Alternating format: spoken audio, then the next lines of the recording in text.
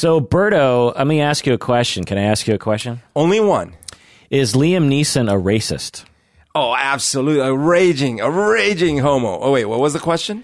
So have you heard about the whole Liam Neeson thing? I did, yes. So, no one, in my opinion, I don't know about your opinion, but my opinion is that, a lot of people are talking about Liam Neeson and the racist comments. I find that very few people are talking about it in a nuanced way. Oh, yeah. No, I mean, there are some, but absolutely the primary narrative on whatever side you heard was extreme.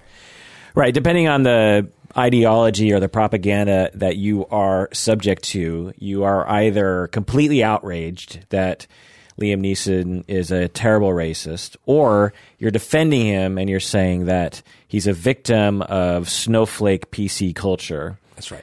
I think both sides are misguided. It sounds like you do too, Berto. Oh, yeah. So I want to sift through this and possibly explain the context for why many people are really upset about his statements and the context for why many people are confused about the outrage. And I want to answer the ultimate question, is Liam Neeson a racist? This is the Psychology in Seattle podcast. I am your host, Dr. Kirk Honda. I'm a therapist, a professor, and I'm a person of color. Who are you, Berto? My name is Humberto Castañeda, and I clean pools, but only in the winter. And you're also a person of color. I'm also a person of colorful things. So Liam Neeson was promoting his movie Cold Pursuit, which is a movie about a father who avenges the death of his son. Sounds very familiar, kind of like Taken. Yeah, he seems to be typecasted. I have one skill in acting. I mean, even going back to 1990 Darkman, we could say that was a revenge movie. Yeah. 1995 Rob Roy. Did you ever see that one? Yep. Oh, sorry, no, I did not, but I know which one it is. Yeah, that was a revenge movie as well, essentially. Then, of course, you got Taken, The Gray, which is not revenge per se, but it's tough guy. Because I have this association with Liam Neeson as more of the 90s Liam Neeson or Qui-Gon Jinn, but like young people, it's sort of like Christopher Walken. People see Christopher Walken as a super tough guy because in his later career, he played a lot of tough guys. Yeah.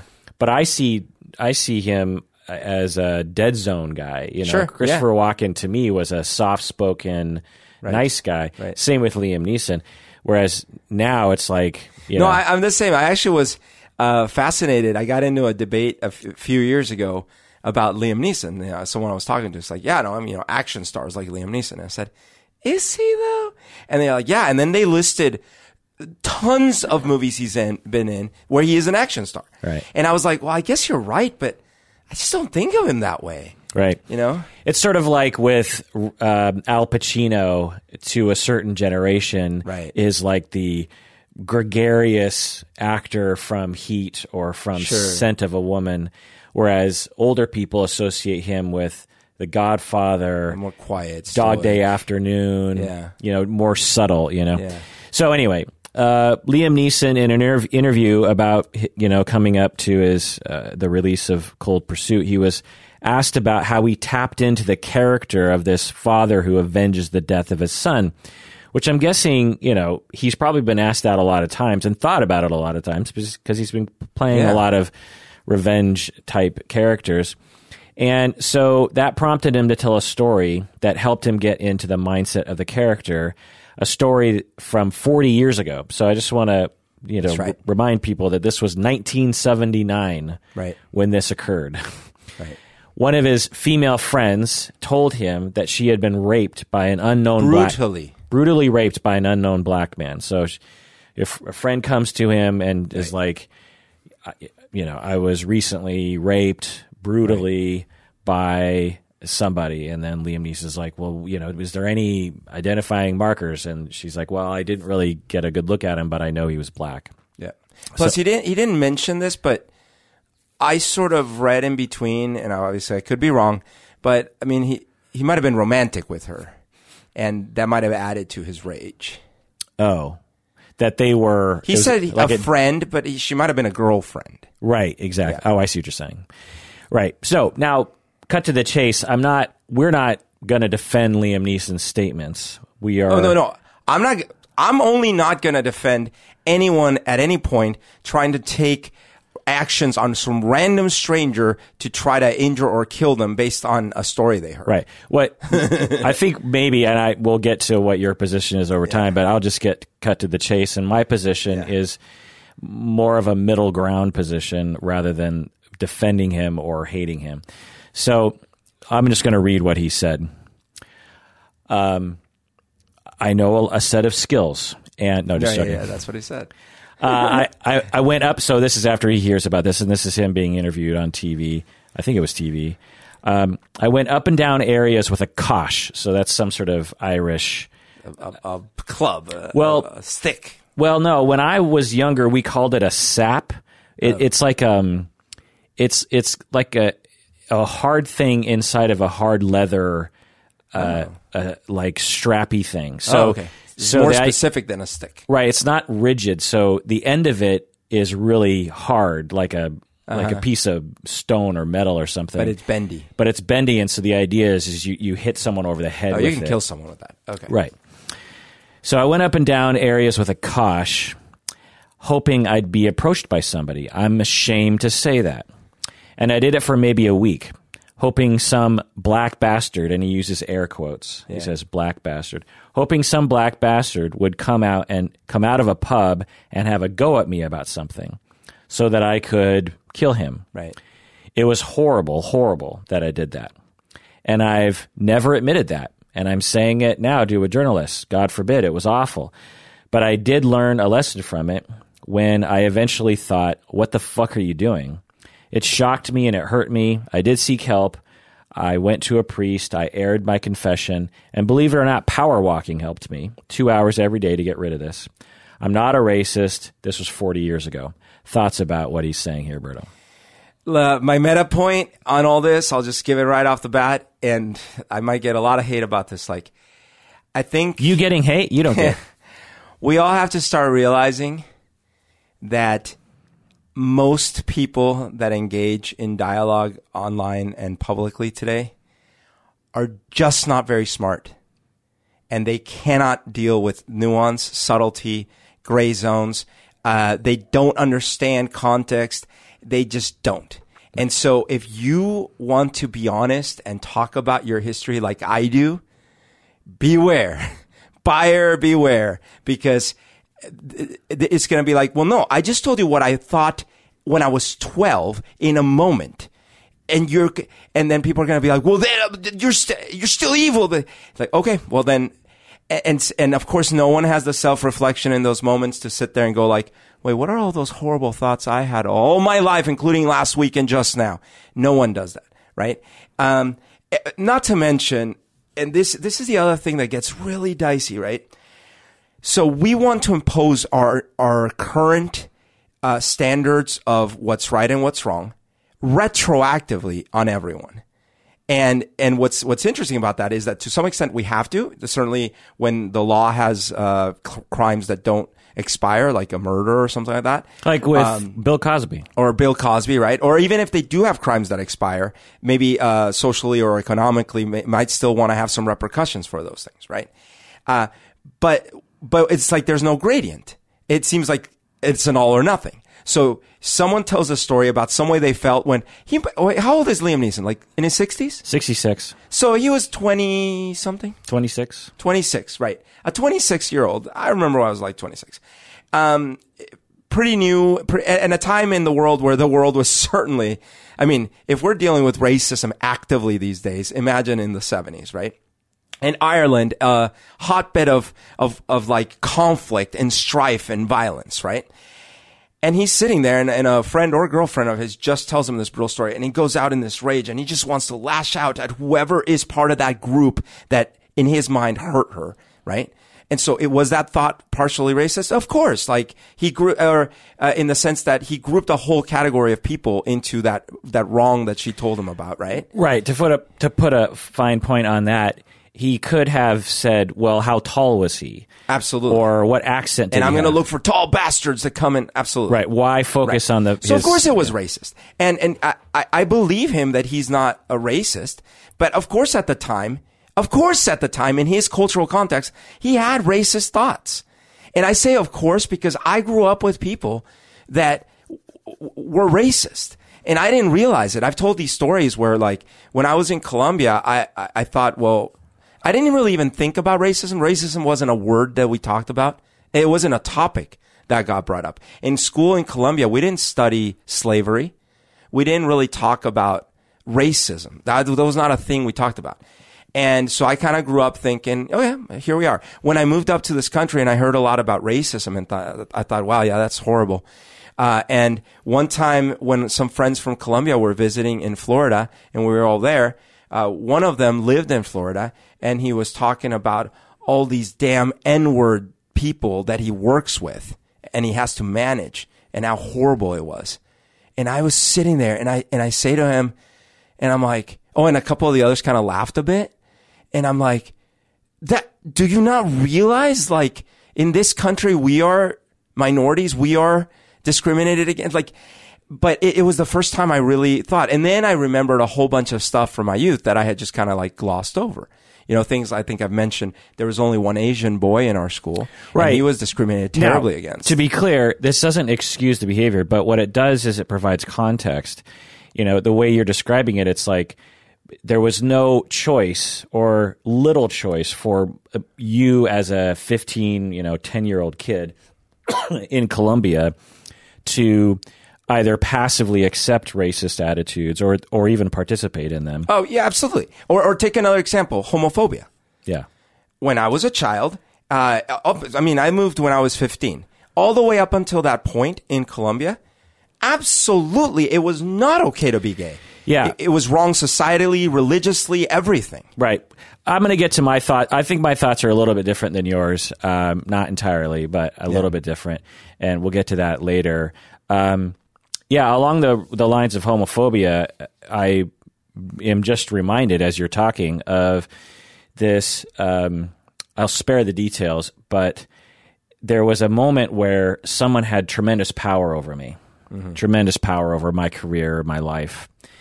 And they had got their hands on a paper that I wrote in graduate school when I was 24 years old, right? 20 years prior. Yeah.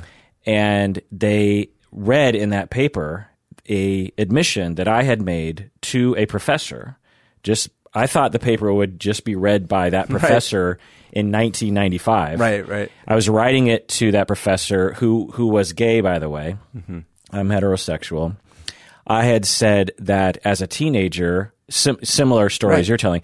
I grew up in a heterosexist culture in the 70s and 80s and had exhibited and had absorbed and even parroted heterosexist notions and statements. So it wasn't very in depth, but I just said something like that. And then I said, as I went to college and actually met out of the closet gay people, and then discovered many of my high school friends were gay as well. My attitudes flipped like a switch. I remember it. I was 18 years old, 19 years old, and I met the first person-to-person, but he was bisexual, but I think he had, anyway. Instantly, I was like, oh, all those attitudes make no sense. Having met this one person, all these attitudes completely gone, and I never looked back. Now, I've internalized heterosexism in the same way that gay people have internalized heterosexism and homophobia. Right.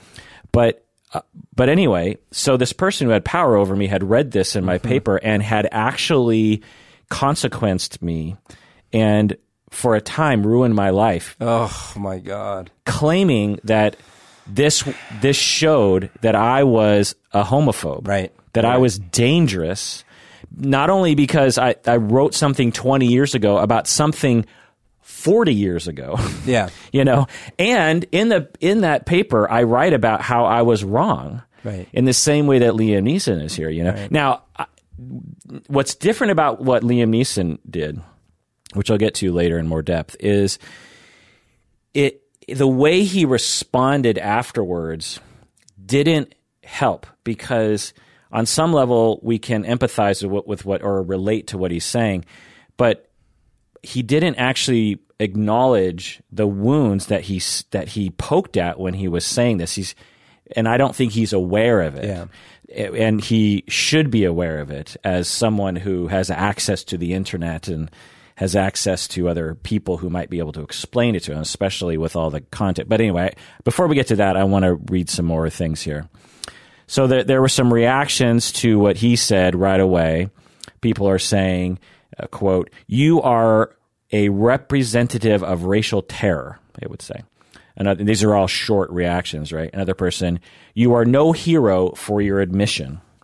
Another person, "The whole Liam Neeson thing is so disturbing and such an indictment of the casual manifestation of white supremacy in our society." Another quote, "Love how the whites are sticking up for him, but if I said I wanted to kill a random white person because whites always shoot up schools and churches, y'all would lose your mind." Unquote. Some people have asked that he be digitally removed from films that have yet to be released. Any thoughts about these reactions, Berto? So the one aspect that I agree with and that I don't usually think about is the fact that when you do tell personal stories about stuff that you've done that has been bad or unjust or uninformed or all of these things, if someone hears it and that person is in a category or has had experiences that get triggered by that, well, that is hurtful, and unfortunately, I don't really know what Liam Neeson could have done differently other than not tell his story. Now, the reaction after the fact, I haven't heard it, so that might be something to definitely consider.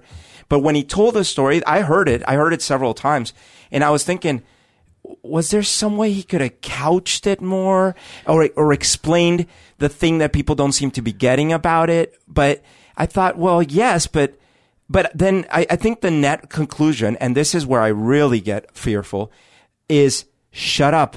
Don't talk about your past. Don't bring it up. Just pretend you've always been this woke.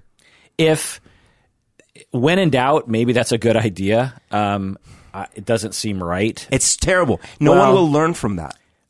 We can learn in other ways. There are situations where the wounds are so deep and so fresh and so sensitive that there are some things that it's hard. Like, an example is, I was talking with a trans friend of mine, and I was having a hard time remembering to use the they pronoun. Yeah. This was a few years ago.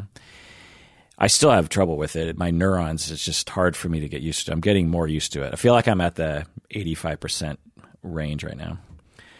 But at the time, I was more at the 10% range. Sure. And every time I would talk with them or refer to them or talk about another trans person who uses they, them pronouns, I was messing up. I was saying she or he or something. Yeah. And I would, instantly put my head in my hands and say, "Oh my God, I can't stop doing it. It's so hard for me. I'm sorry." And I would catch myself right away, or when I managed to catch myself.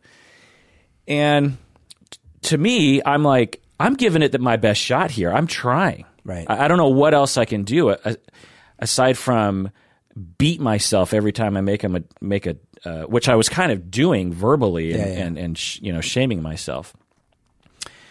Well, my trans friend eventually was just like, I can't deal with this right now. Like, and was rejecting of me about it. Okay. In a sense, I'll spare the details, but essentially just like the message was, go away, figure this out, and then come back. Sure. once you've figured this out, once you get your neurons aligned, I don't want to talk to you anymore. That was not the exact message, but that was kind of the message. And at the time, I'm like, well, wait a second. I'm one of the good guys. I'm one of the allies. I'm trying really hard here. But quickly, I'm thinking in my typical philosophical stance is most people act rationally. And if we understand where they're coming from, then we get why they're doing what they're doing. So even though I thought their behavior was irrational or unreasonable or too sensitive or something, when I think about all the times that this person has had to deal with this and how it's just imagine if I took a toothpick and just started jabbing you in the cheek with a toothpick. Sure. Not super hard, but the first 10 times you'd be like, well, that's unpleasant.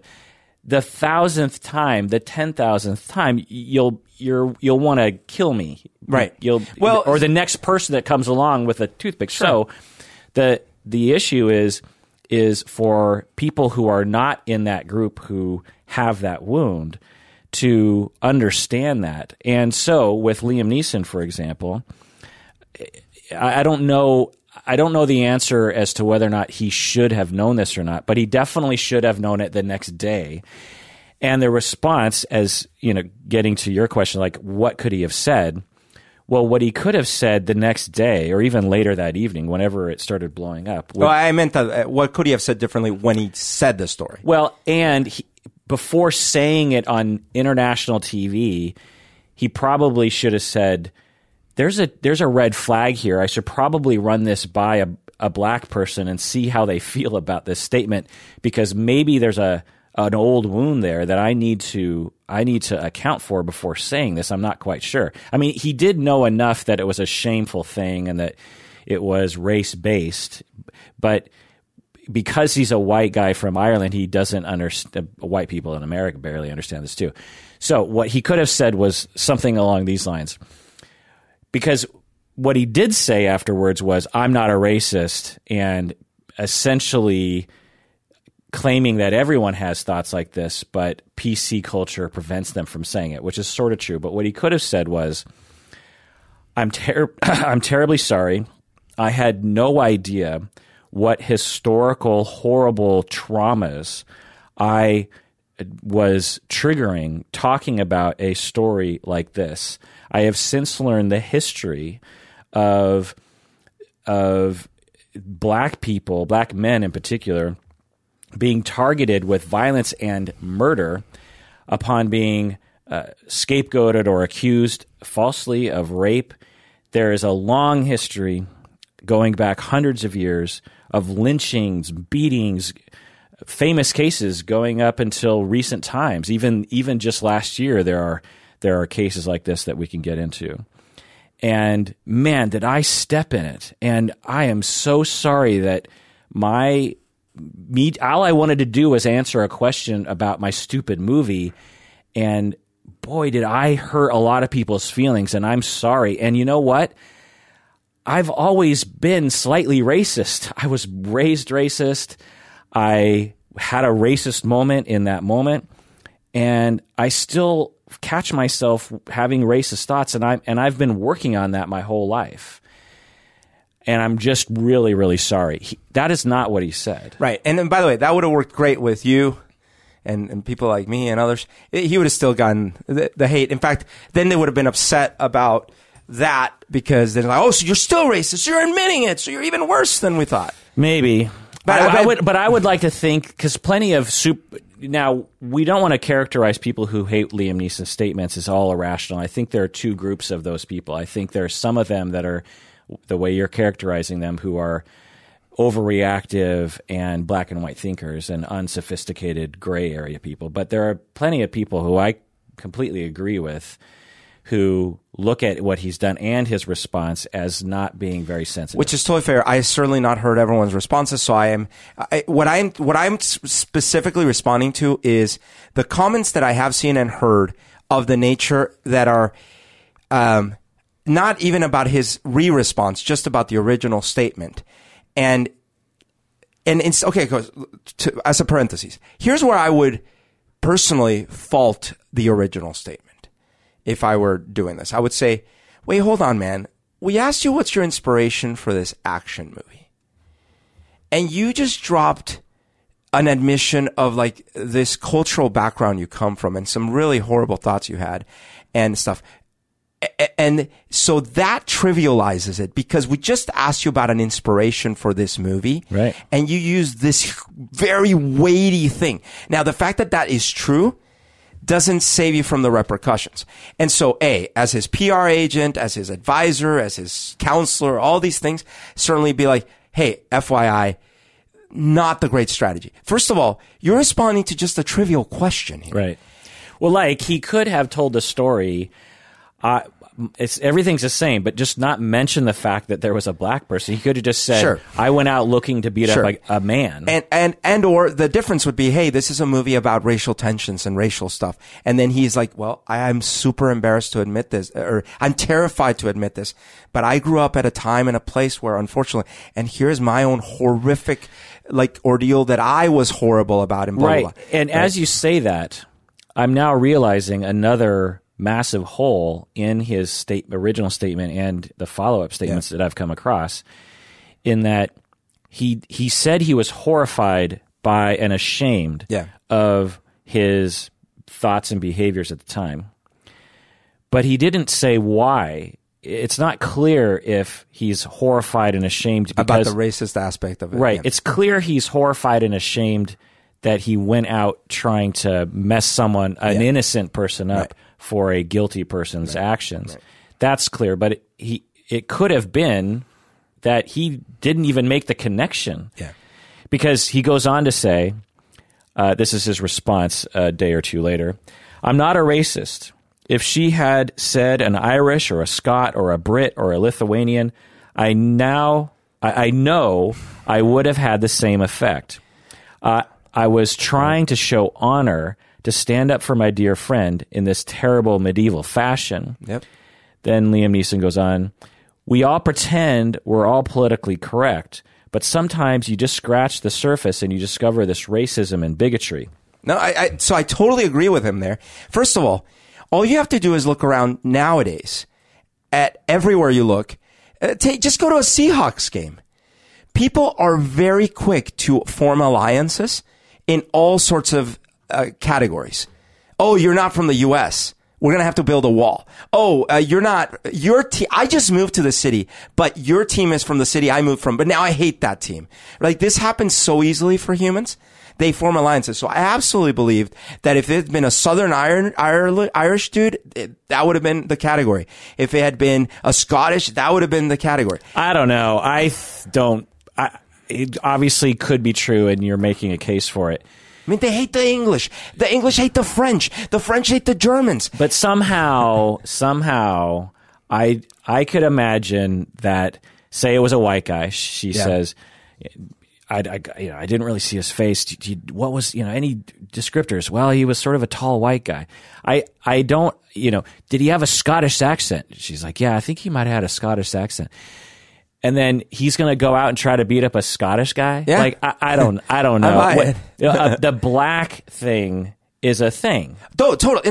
Listen. The fear of black men having sex with white women is a thing. Sure, but just let's keep in mind that all of Europe tore each other to shreds, not over black people. Well, yeah, as you say, at the time. For 2,000 years. Right. What's strange to us Americans, because often our enemies are browner than the white people in the United States, is there are plenty of places around the world where violence and wars are fought between the same skin tone. And the Irish and the Brits have been take the Sunni and the Shia. Yeah. Like, not only same skin tone, same religion, give or take. Right. So I'm saying, absolutely, you're totally right. There is this horrible, grotesque history of scapegoating a random black person. But for him to, again, even if it's true, even if he's like, no, I know, in fact, that happened another time, and it was a Lithuanian guy, and I went out with my kosh and decided, but it ignores the history, which we'll get into in a second. But so I just want to go over some people's reactions. Spike Lee. The headlines were, Spike Lee won't cast Liam Neeson anymore. And I just had to laugh at this. And then I looked it up and I was like, Liam Neeson's never been in a Spike Lee movie and probably never would have been. He doesn't seem like the sort of character that would be in a Spike Lee movie. And when I actually looked at the interview with Spike Lee as he was reacting to this, that doesn't really sum up his statements that he was making. To me, it seems Spike Lee wasn't as upset about it. It seemed like Spike Lee was he was just asked off the cuff, and he said something along the lines of, yeah, things are pretty crazy, and geez, I can't believe he said that, and It was sort of Not off the cut. headline. And he wasn't that upset. He didn't seem that upset about it because Spike Lee knows there are bigger fish to fry than this. Michelle Rodriguez knew him from Widows. Did you see the movie Widows? I don't know. I didn't. Last year. It's an interesting movie, actually. Yeah. I kind of liked it. It's essentially a women heist movie. Okay. But dark and kind of realistic in a lot of ways. It has all these factions of people that are intertwined, and it's not what you would think. Anyway, Michelle Rodriguez knew him from Widows because Liam Neeson and Michelle Rodriguez were both in Widows last year. Yeah. Michelle Rodriguez says, "It's all fucking bullshit. Liam Neeson is not a racist. Dude, have you seen Widows? His tongue was so far down Viola Davis's throat. You can't call him a racist ever. Racists don't make out with the race that they hate, especially in the way that he does with his tongue, so deep down her throat. I don't care how good of an actor you are. It's all bullshit. Ignore it. He's not a racist. He's a loving man. It's all lies." Yeah, I mean, you haven't seen the movie. Her and his tongue. Just to give you the tone of this movie, it is extremely, like I said, sort of gritty and realistic. Yeah. And so Viola Davis and Liam Neeson are married in this movie, and they show these intimate moments between the two of them. And when they're in bed and they're making out, and the camera doesn't turn away, and their tongues are in full force, just kind of.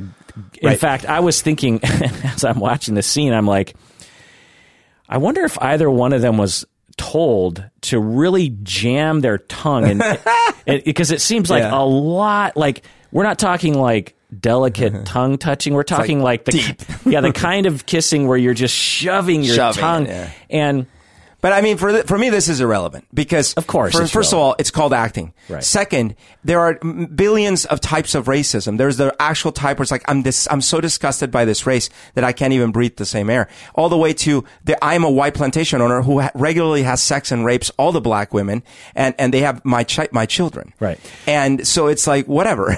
Right. So now, what I think Michelle Rodriguez thought at the time, because I think she reacted really quickly. Yeah. Was that this would blow over really quickly, and if she stuck up, so it's kind of a joke in a way. Yeah, I don't think she thought, okay, I'm going to make a really good argument. Right. I think she thought, well, I know this guy, and I interacted with him, and the statement's kind of a joke. It's like, did you see the tongue? Right, and she didn't realize this again because she's not black. The sensitivity that people have to this. Is she not even half or anything? She's pretty dark looking. I don't know. I guess I should look it up. But maybe I assume that she's Latina, right? Yeah, she's just like, as Latinas go, she's on the darker side. Okay. Yeah. Anyway, so she got a lot of bad press and a lot of bad tweets, and so she responded to her response to Liam Neeson, and she said, "To my friends and colleagues and my fans and community, I want to deeply apologize for my recent choice of words and poor use of example. In a pressure-filled situation, I defended a friend in a wrong way. I now realize how insensitive it was, and I had no intention of invoking such a terrible historical comparison. I have learned from this, and I will grow from it. One love, Emrod." Did you know she went by Emrod? By the way, like So I just want to say that no, I didn't know that she went by him. This apology is, although extremely by the book, probably written by a PR person, is better than Liam Neeson's apology. Sure. Because she at least mentions the fact that there's a terrible historical situation that is being invoked. I would just like, here's the power. You want to know what superpower I want? I want the superpower to... Let's take a break, and when we get back, you can tell us about our superpower.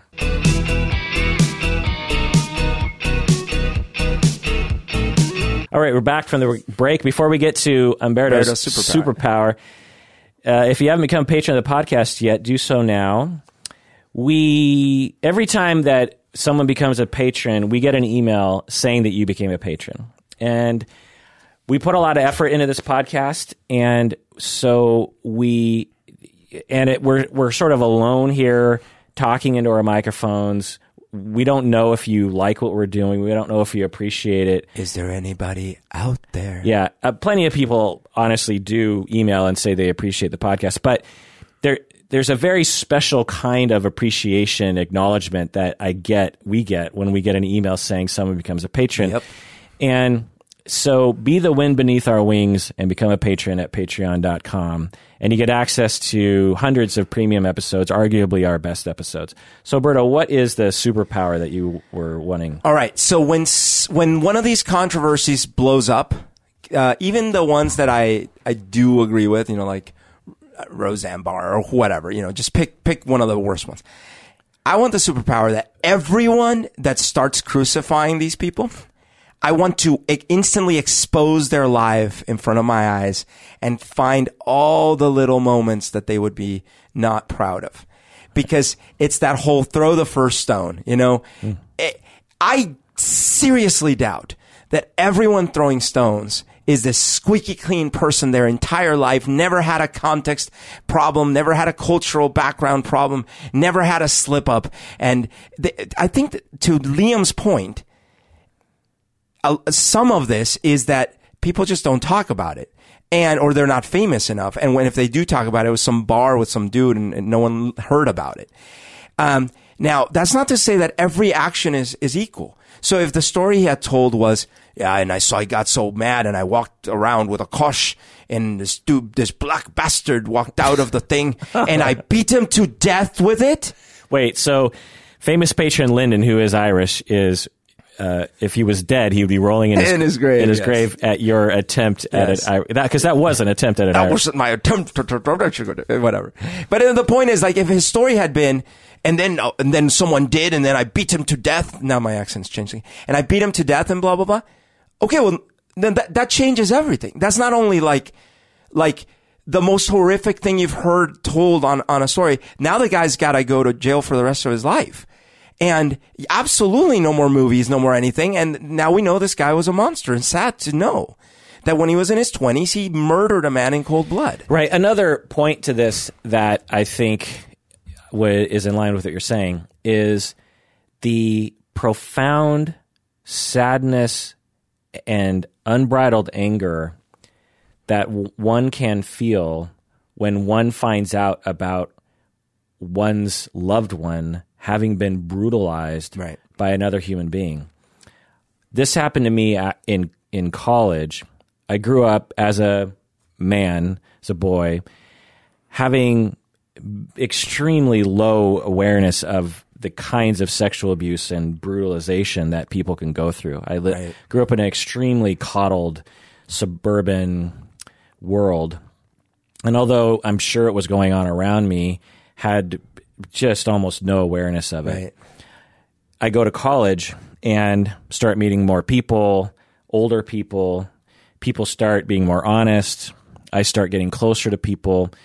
And I'll never forget, this woman tells me about being brutalized by 3 boys in high school. Oh, my God. She's at a party in high school, and then she had to see these boys every day at school afterwards, And that is insane.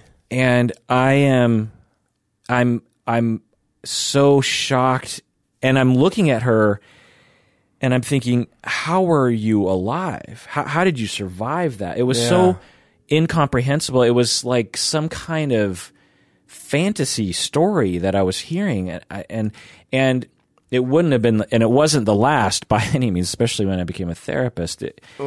As a man who had never been through anything like that, it just never occurred to me that I mean, I'd heard about stories, but it just didn't. I didn't think it really happened, especially to people I knew or something. Right, normal people.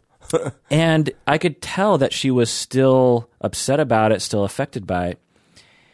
I was so upset and so unregulated, so I decompensated. I freaked out. Right. Now, I didn't vow to go out on the streets and hurt someone, but I can relate to the rage. I was so angry and so I didn't know what to do. And so I'll say, at the risk of incurring Liam Neeson's the hatred that he experienced. Here we go. I did fantasize. I never went out with a kosh, but I did in my head fantasize about tracking these guys down and hurting them somehow. Now they were just because they were rapists. Yeah. Are you a rapist? They were 3 white guys. I remember asking her, like, can you give me their... And this is before Facebook. By the way, there's a big difference between wanting to go after the actual perpetrators of a crime, right, than going after a random person of the similar category. Right. So I will say that, so I can relate at least on that level. And I also became violent with my own college dorm room to the point where I caused serious structural damage. Oh. I mean, everything was fine in the end, I guess. Yeah. But I destroyed I was so angry. I was so upset about it. So in that context, which I don't think Liam Neeson really fully explained, I can relate now. I can't relate to that sort of thing of... Because the other any random person that comes out, or any random person from this race, or any exactly. Yeah. Like I can't relate to that one, and some people anyway. So Trevor Noah defended him as a African person from South Africa. Yeah, I do think it was a powerful admission. I hope he and people who hear the story understand the gravity of what he's saying, and that is, if you are not careful, you can have inside of you a hatred that is encouraged or grown by the society that you live in, and you don't even realize how disgusting that idea is. For me, that's the world I want to live in. I want to live in a world where a person who said something like this is ashamed of it. So, in essence, Trevor Noah is like, I want to live in a world where these sorts of racist, or these sorts of people who have racist thoughts, admit it and are ashamed of it. I'd rather live in that world than the world that I've experienced as a African, as a dark person, right, a person of color in the United States and in Africa, where people hide these notions and are not ashamed of it, or advertise them and are not ashamed of it. And by the way, some folks made some interesting points as well that I think relate here, which are that we as a society have become comfortable with the notion that if someone commits a crime and they go to jail and they pay whatever they get assigned to pay, is like 10 years, 20 years, whatever it is, that when they come out, they are allowed to work again and reintegrate into society. Now, the families they hurt, they probably will never be okay with it. But as a society, we say, okay, well, sucks that you did that, but we society say you've paid your dues. You're now allowed to reintegrate into society. I think that's an optimistic view of people's attitudes. I'm not talking about people's attitudes. I mean, legally speaking, that is how we are. And meaning that person, if someone's like, I'm not going to offer you a job because of the things you did 20 years ago, they could sue for discrimination because they are not allowed to feel that way publicly, out loud, I should say. Okay. So, at the same time, this is for a thing that someone said they thought about doing 40 years ago. And people are calling for his removal out of movies today. and not looking at the track record in those 40 years. Did he ever actually do something? Did he continue to do this? Has he said other statements? What do people that know him say? Nothing. And it's a self-admission. Well, so, which I get. But on the other hand, in our public discourse, because it is so hard, which I would love, to create social change on a nuanced case-by-case basis, we sometimes, unfortunately, are forced to set up examples. Like Rosa Parks, for example. There were many people in the South who were discriminated against in various ways under Jim Crow laws. But we needed a scapegoat or an example or a hero or something among many, several other heroes and examples that we identified at the time to highlight what is much more of a macro problem than an individual problem. And right, but that's connected to the problem. But this wouldn't be. But this my isn't. point, again, my thesis is that the reaction to Liam Neeson was both overblown and the defense was overblown. Well, it's counterproductive. Well, but I wonder though, because well, what's the lesson you would take? Like, let's say we agreed that the reaction is justified. Right. What is the lesson? My point is that, which I'll get to later, is that the lessons aren't very well articulated by anybody. But it's possible that through things like this, people will, as some people get sacrificed on the altar, so we say, our society will slowly progress forward, even though in those each moments of incremental movement and hypocrisy and confusion, they are ill-conceived and ill executed. But we are this thing might actually help a little bit, us moving down the road. I completely disagree.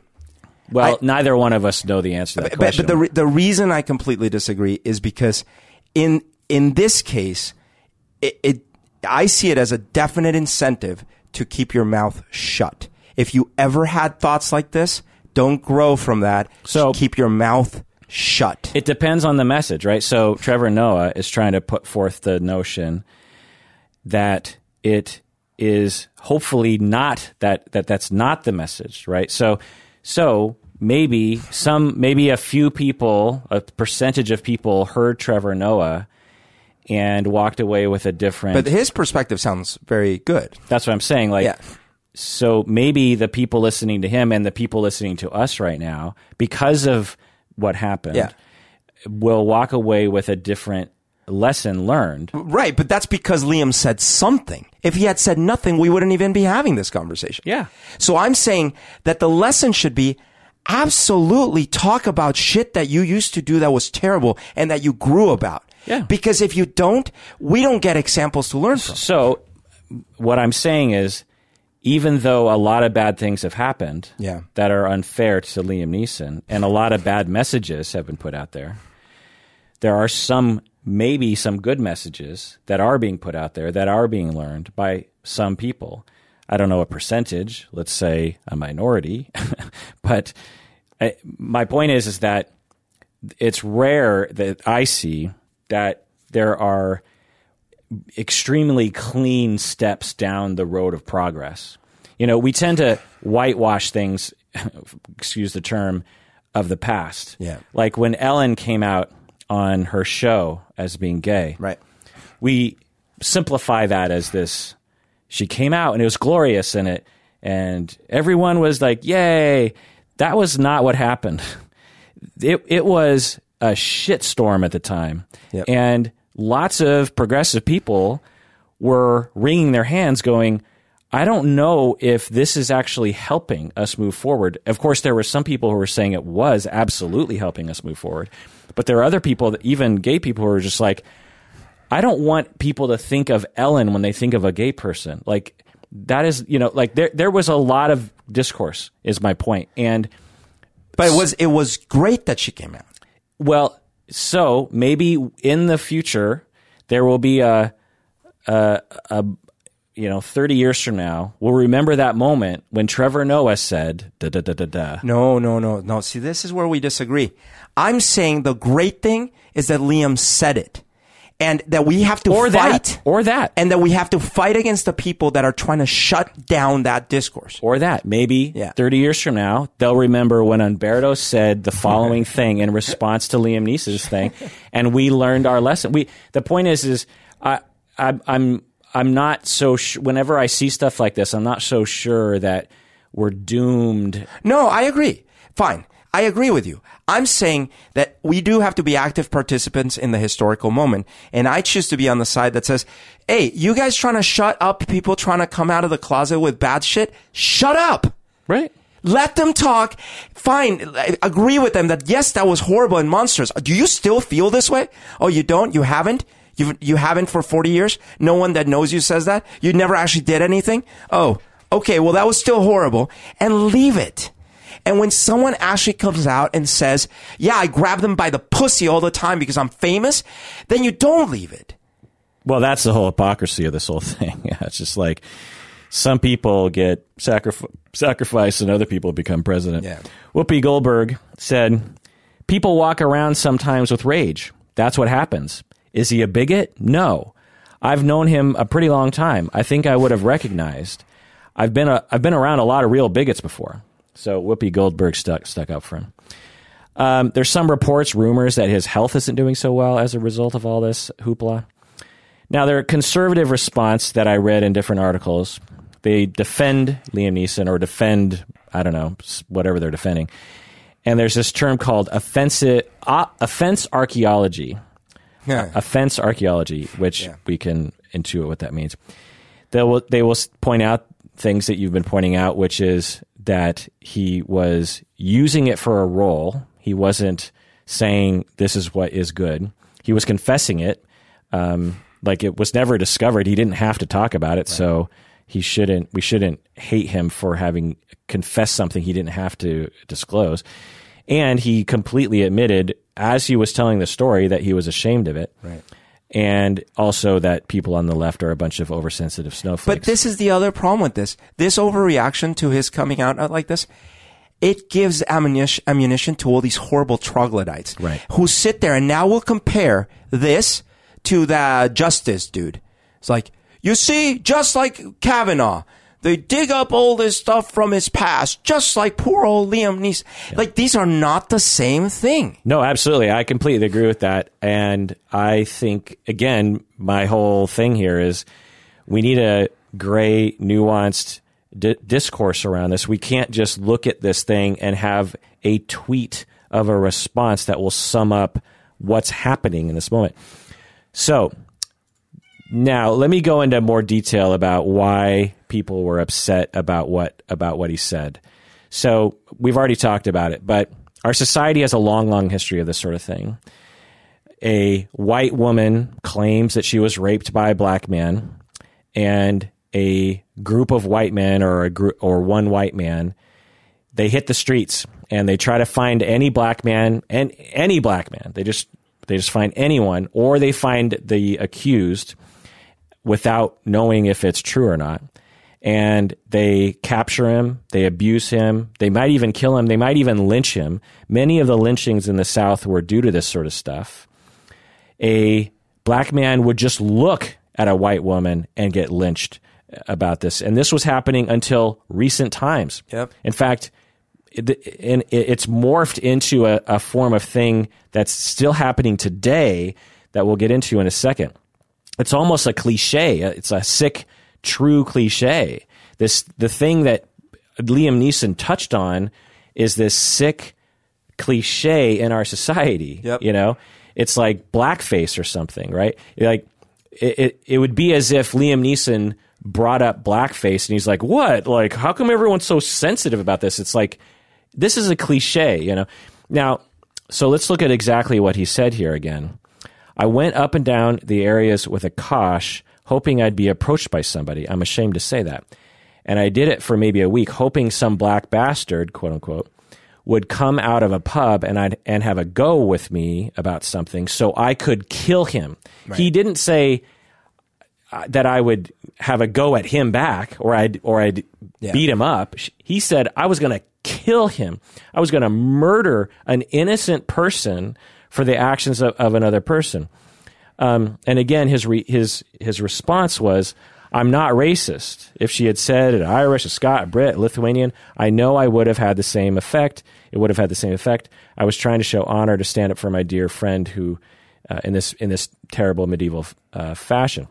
Right. So again, it's not a convincing response. It doesn't respond to the history, which I want to go into some famous cases. There's a famous case from 1955, Emmett Till. Have you heard of him? I have. 14 years old. Wasn't there a movie or something? I believe so. Yeah. 14 years old, Mississippi. A white woman accused Emmett of sexually... So he's 14. Isn't this Mississippi burning? Or is that different? It might be. I think it. Okay, but go ahead. A white woman accused Emmett of sexually harassing her at a store. He's 14 years old boy. She's 20 years old. So she randomly says, that boy over there grabbed me and said something lewd to me and blah, blah, blah, blah. And something along the lines of, he grabbed my waist. He said this lewd comment like he wanted to fuck me. And he said he fucks white women all the time, or just this really outrageous kind of statement. Her husband and a group of other white men kidnap him. Now, these white men, I don't know, but they didn't just do this without the cultural precedent of this sort of thing happening. Right. They didn't invent this activity. They were like, well, let's resort to what we always do in the South in Mississippi. We get a posse together. We've been doing this for hundreds of years. Right. And we get him and we kill him. And so they get him. They beat him up for a long time. They gouge out his eyes.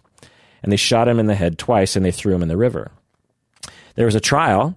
The white man actually confessed to grabbing him and this sort of thing. So it wasn't like it was This is refuted. definitely not Mississippi burning. And guess what? No consequences. Yeah.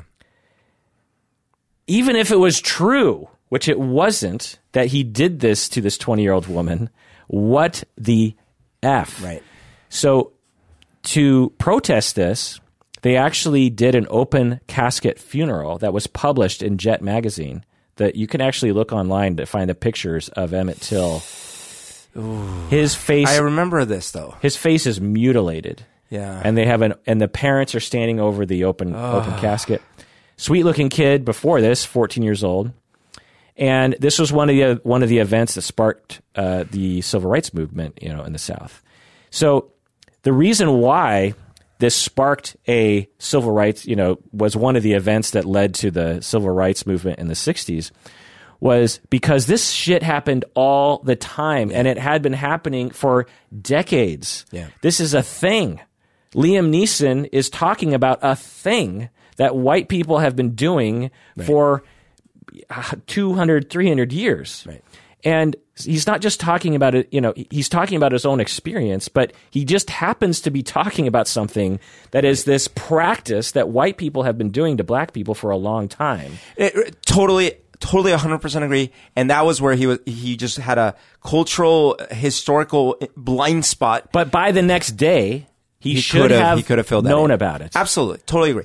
At the same time, I also totally agree with him because as I was pointing out, it's been 200, 300 years of that, thousands of years of one tribe enslaving other tribes, thousands of years of the same people killing the same people or the slightly different people killing the other slightly different people.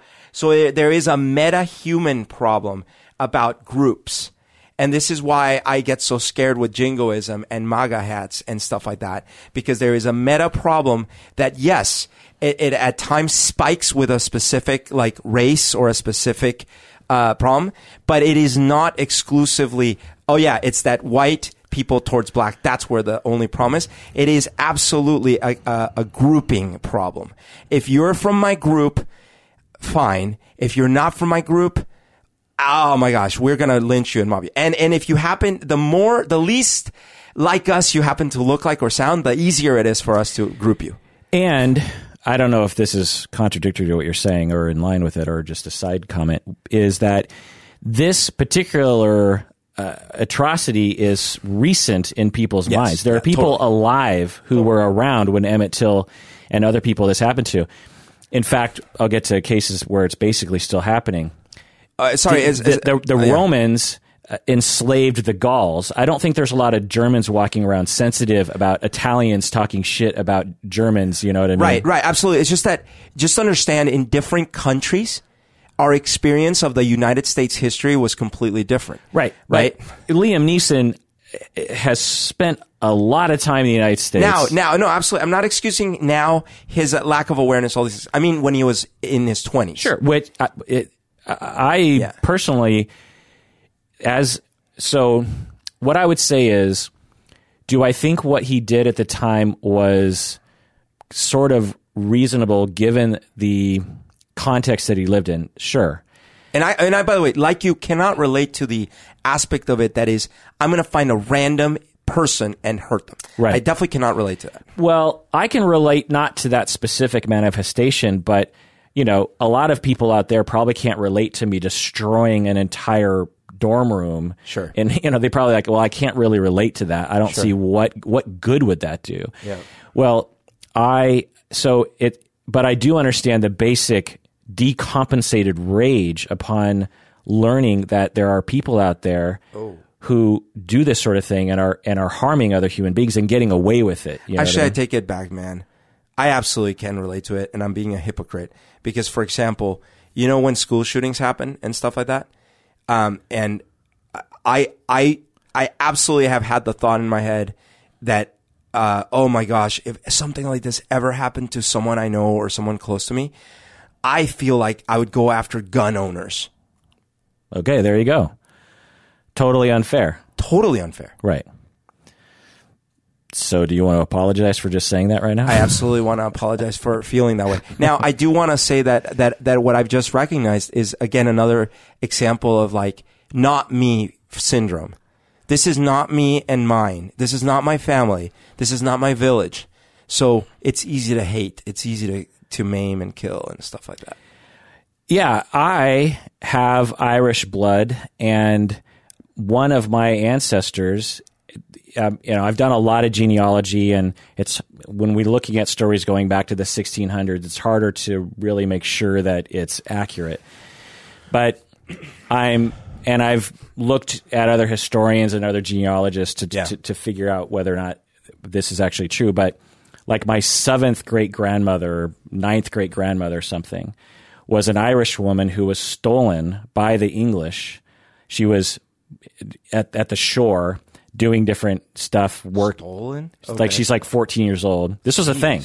Like the English sailors would just pull up to places like Ireland, oppressed areas, and they would just kidnap girls because in the United States there weren't enough women in the 1600s. Wow. There were a lot of guys working, a lot of indentured servants, and there weren't any women.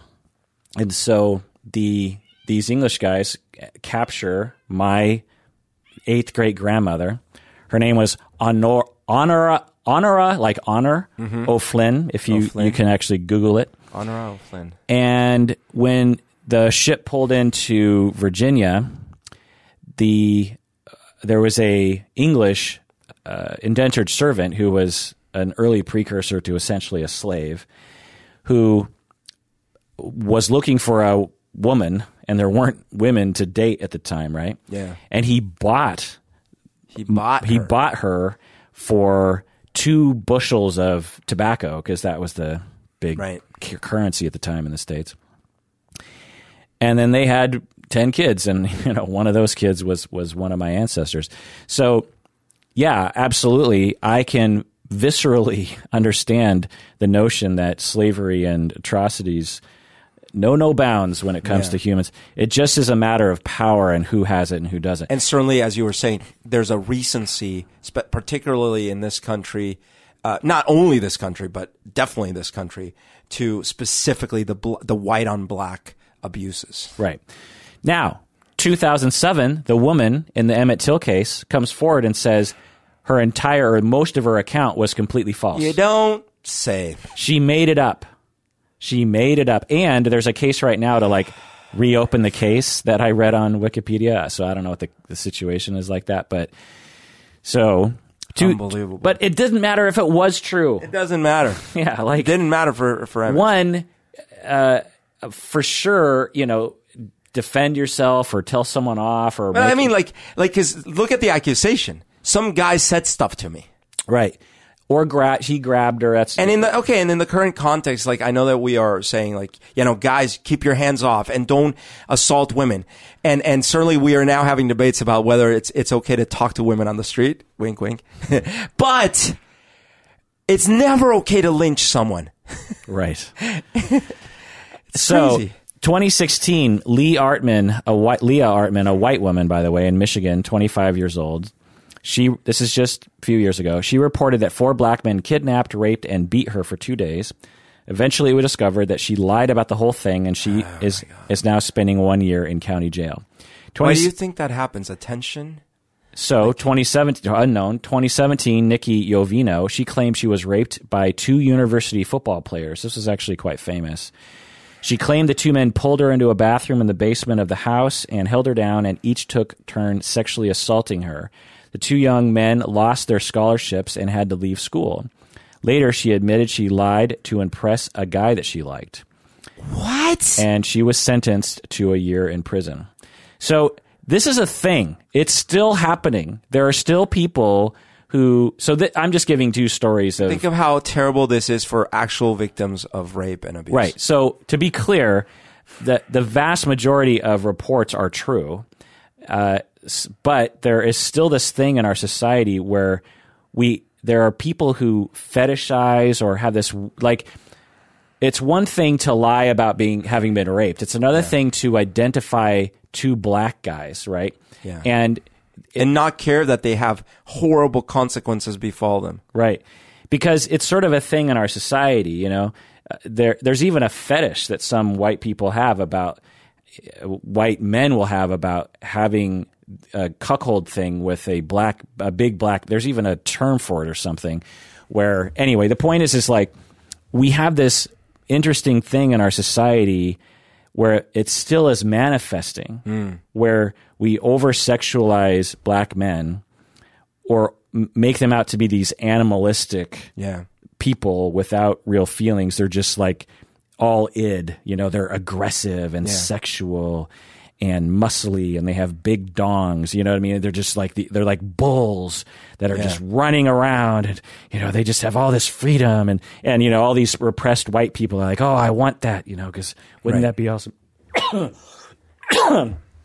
So anyway, and there's actually, I looked into some of the literature on this phenomenon, and there's actually a lot of scholarly work in this area. Wow.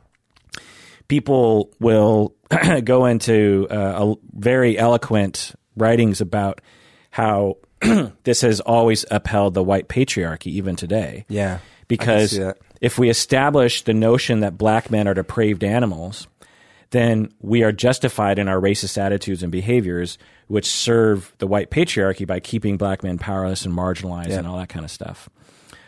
Also, there's thing I thought about was our racism has its roots in our history, and we have this huge history in the 1800s and early 1900s of the Victorian era, which very much shamed sex, and temperance was the thing. You wanted no drinking, no drugs, no sex. Even married couples were only supposed to have sex when they're going to have a kid. They're going to have kids, right? And only missionary position and blah, blah. So giving into sex is like giving into bad, animalistic, uncivilized urges. And so that was one notion. Right. The other notion was that black people were savages and were uncivilized and therefore didn't have the same civilized notion of temperance. And so thus, black men must be completely unbridled sexually. That there was this connection that droves of white people sort of decided upon, which is completely untrue empirically speaking. That black people have the same drive for sex as white people do. If anything, at the time, black people probably were more balanced because white people were beating themselves up about sexuality, maybe more than black people. I don't know, but so in order to deal with that, you have to destroy them sometimes the way you might destroy livestock. A bull is getting too unruly out there in the pasture. Well, you got to put it down. Well, that's the attitude. Well, that black guy's getting let out of line. You got to lynch him. Right. All these, and there's other discourses too. So, for all these reasons, and many, many more, many people reacted strongly when Liam Neeson said that he roamed around looking to kill a random black man, an innocent random black man, for the crimes of another black man. It touched on all these old wounds, and his response completely did not acknowledge these wounds sufficiently. So, Berto, is Liam Neeson a racist? I believe that he grew up in a context that had racism around it. I believe he probably had racist feelings, whether he knew it or not. I believe that he's got some blind spots to sensitive topics in this area, clearly. But if I was grading, grade as in a grade of 0 being no racism, 10 being I don't know Hitler or something. I'd probably, based on all the accounts and the fact that there's no other like people coming out from like 20 years ago or something like that, I'd probably put him at a 3. So we have to define what a racist is. We tend to use this term a lot, and I find that it's completely lost its original meaning, or I don't know. So there's not a lot of good working definitions, and I'm going to provide 2. So the first one is the official definition, which is the one that I use, which is a person who shows or feels discrimination or prejudice against people of other races, or who believes that a particular race is superior. This is the same as sexism or heterosexism or ageism. A person who shows or feels discrimination or prejudice against people regarding their gender, or believes a particular gender is superior. This is the definition of all these different isms.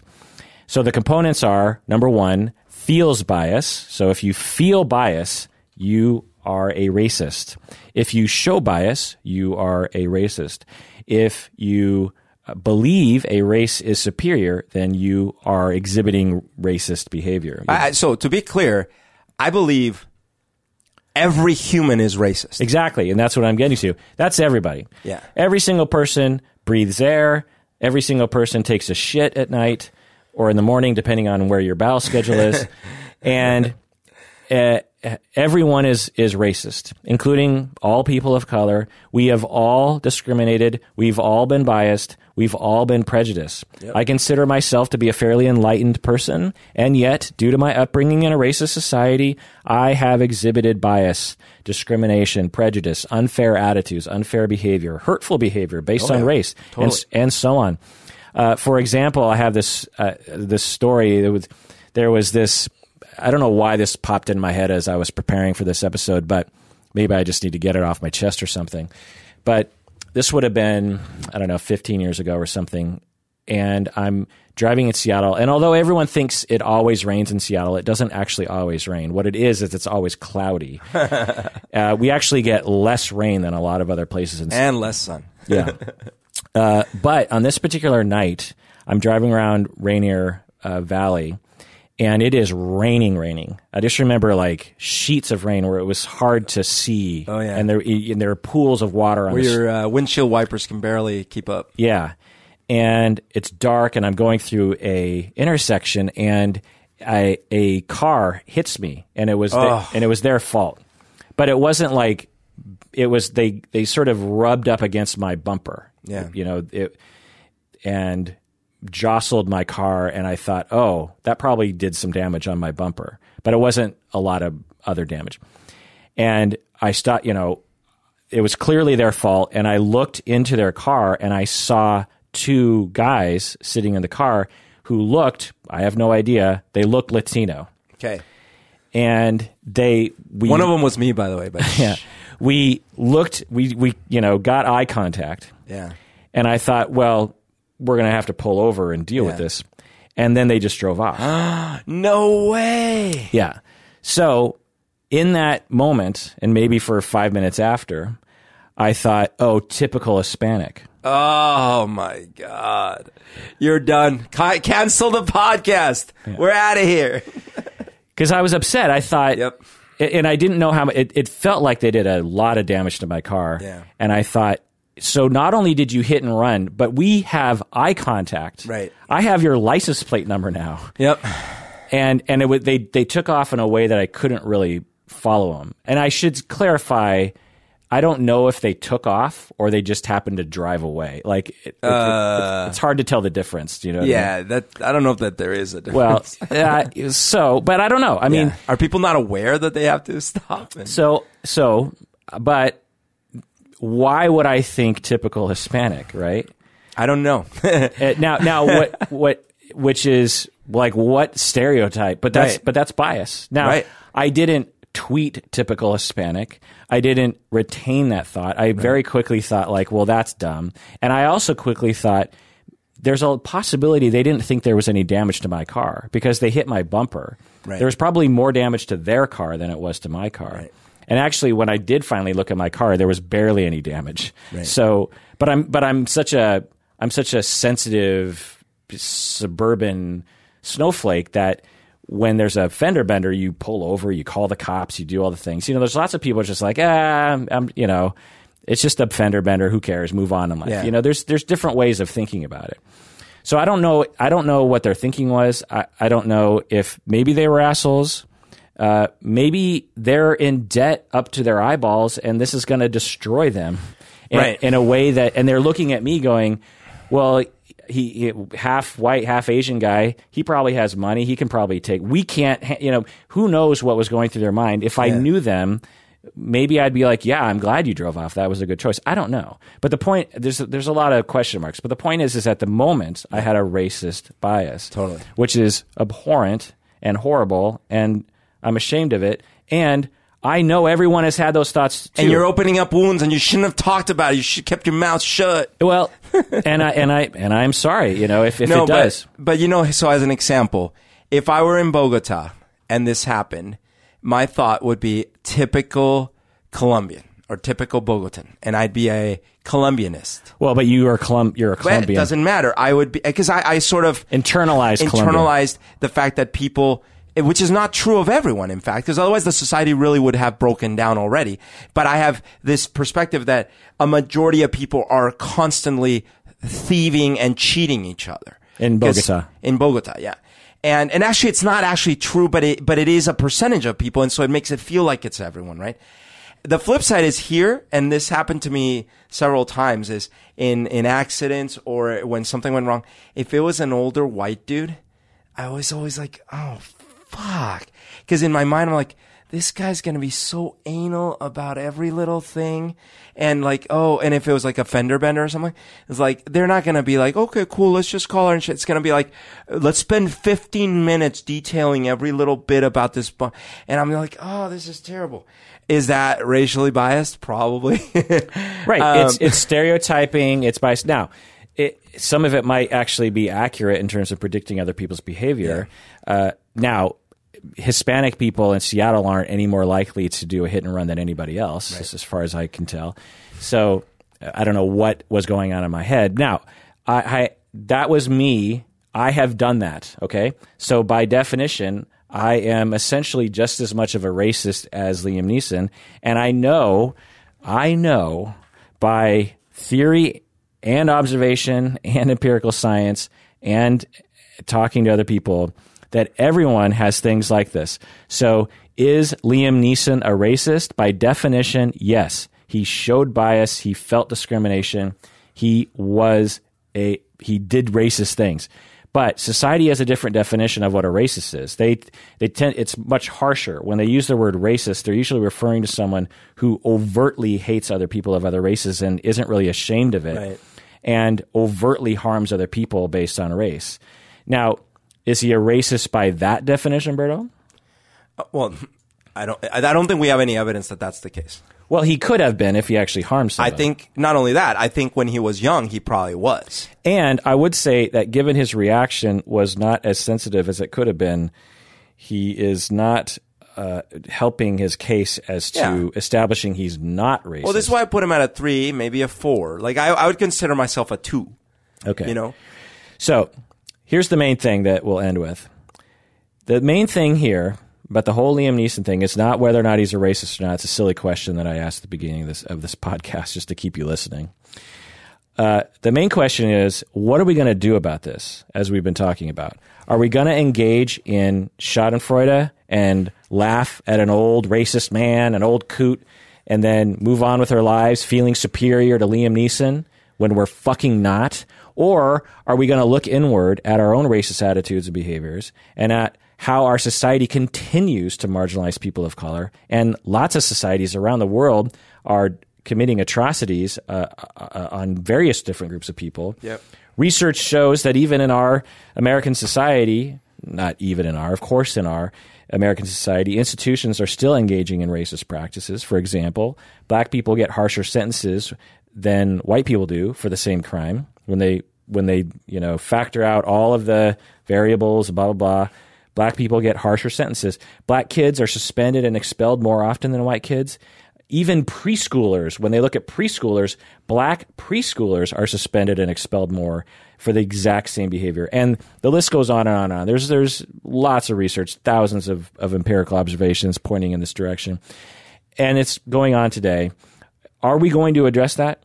Or are we going to laugh at Liam Neeson and move on to the next Twitter outrage? That is my point. That does it for that episode of Psychology in Seattle. Thanks for joining me out there. Please take care of yourself because you deserve it.